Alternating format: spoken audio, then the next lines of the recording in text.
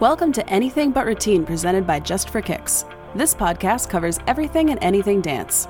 Stay up to date with the podcast by hitting that subscribe button. Our resource spotlight today is Move You Performance Apparel. Everything your dance team needs in terms of dance apparel and accessories. Customize your teamwear with unparalleled designs. Move You is a reliable custom wear resource with designers ready to assist you in creating something your team will love. Get your custom apparel in hands fast. Move You. Power to the athlete. Today, Cindy talks everything preschool dance classes. Just a side note, this talk was originally meant for Just for Kicks directors. We thought we'd release it out to you guys. Enjoy.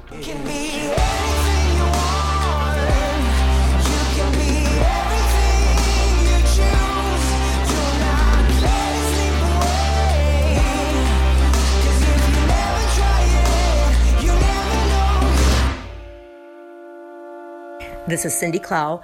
I know it can be daunting when you're going to be teaching a preschool class if you're new at it, so I'm going to share a few tips, especially for head instructors who possibly were not at the convention. So here's a couple tips. Make sure you send out the email telling parents what to expect and what to do.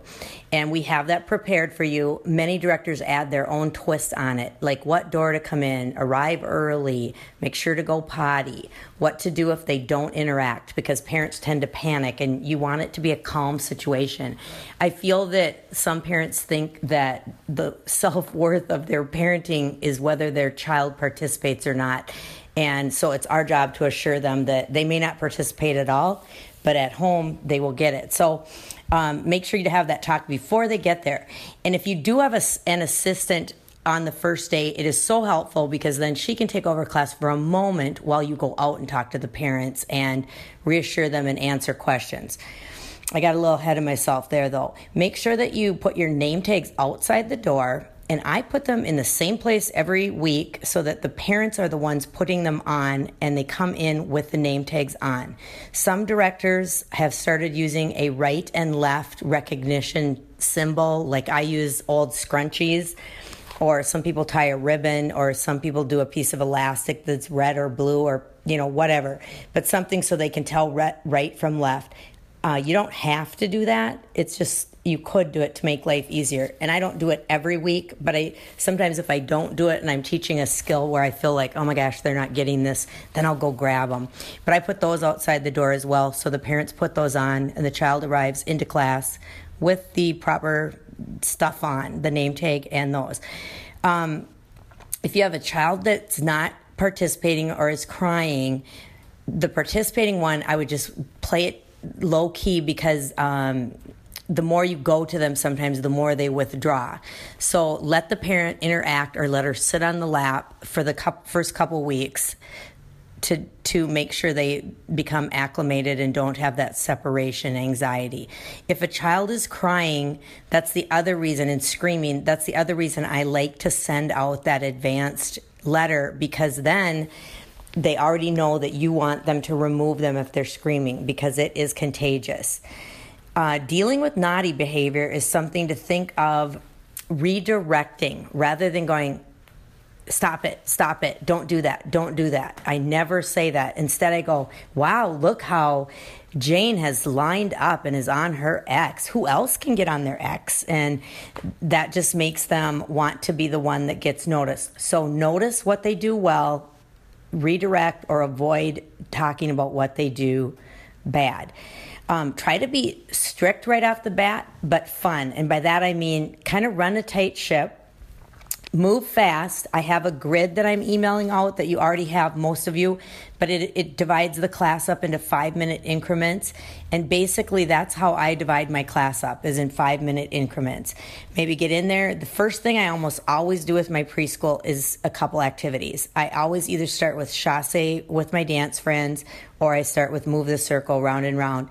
If they're in a circle, they're hooked on together and they have to kind of go with the group, and it gets them to be less scared because it's fun right away. So the one thing you don't want to start doing is teaching immediately, because you want it to be fun right away. Remember to start fun and end fun with the most fun game they love. Like Sleeping Dancer is what I hold on to until the end, and now Sleeping Dancer 2 is going to be coming soon. So move fast and change gears often, because their attention span is about a minute, seriously. So think about how many things you can fit in that hour. Use your X's, and if you are in a place where you're there this every week in the same place and you can leave the X's down, lucky for you. I know for years and years I had to tape my X's down every week. At that point, sometimes I did what I called a number line. You can take a fabric line that's a very stiff, like canvas or something, and you can write the numbers on it and stretch it across your room. Or you can buy these dots that you throw down. I actually used bathtub mats at one time that were like ducks and flip-flops and frogs.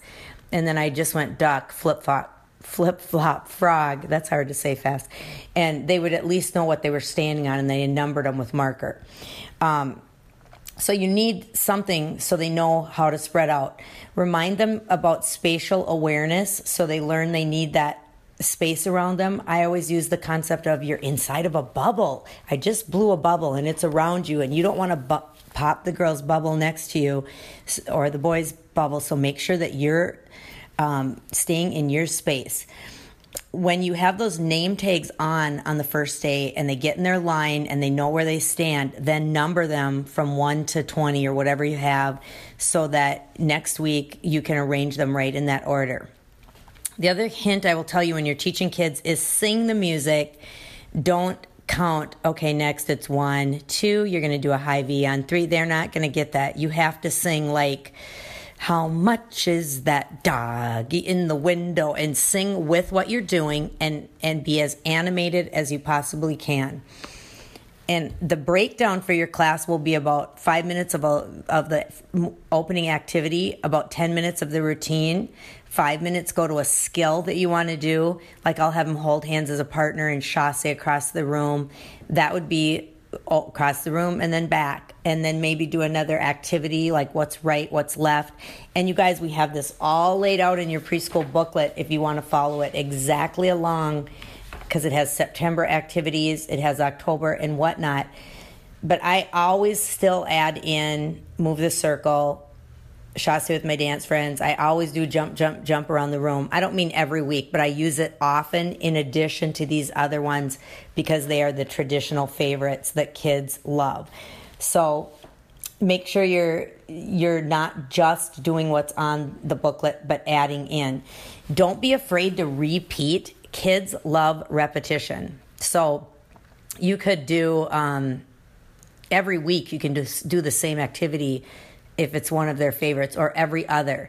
There's so many awesome favorites that I have. The pizza baking one, sleeping dancers, definitely. Let's pretend, driving in my car. There's just so many. If you use Spotify, there's some playlists. I typed in kids dance and it came up, and I think it's called Twinkle Toes, and that will give you a bunch of different ones too that you could add in on your own.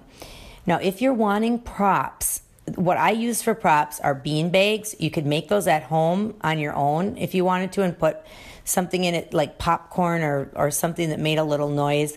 I'm trying to think what else would work if you've ever made homemade bean bags for those other games. Or you can order them on Amazon. And those are not expensed, but there's something that you would just have to buy, and you don't have to have them, but they do make your life easier. You can make wands with crepe paper and tape it to a paint stick.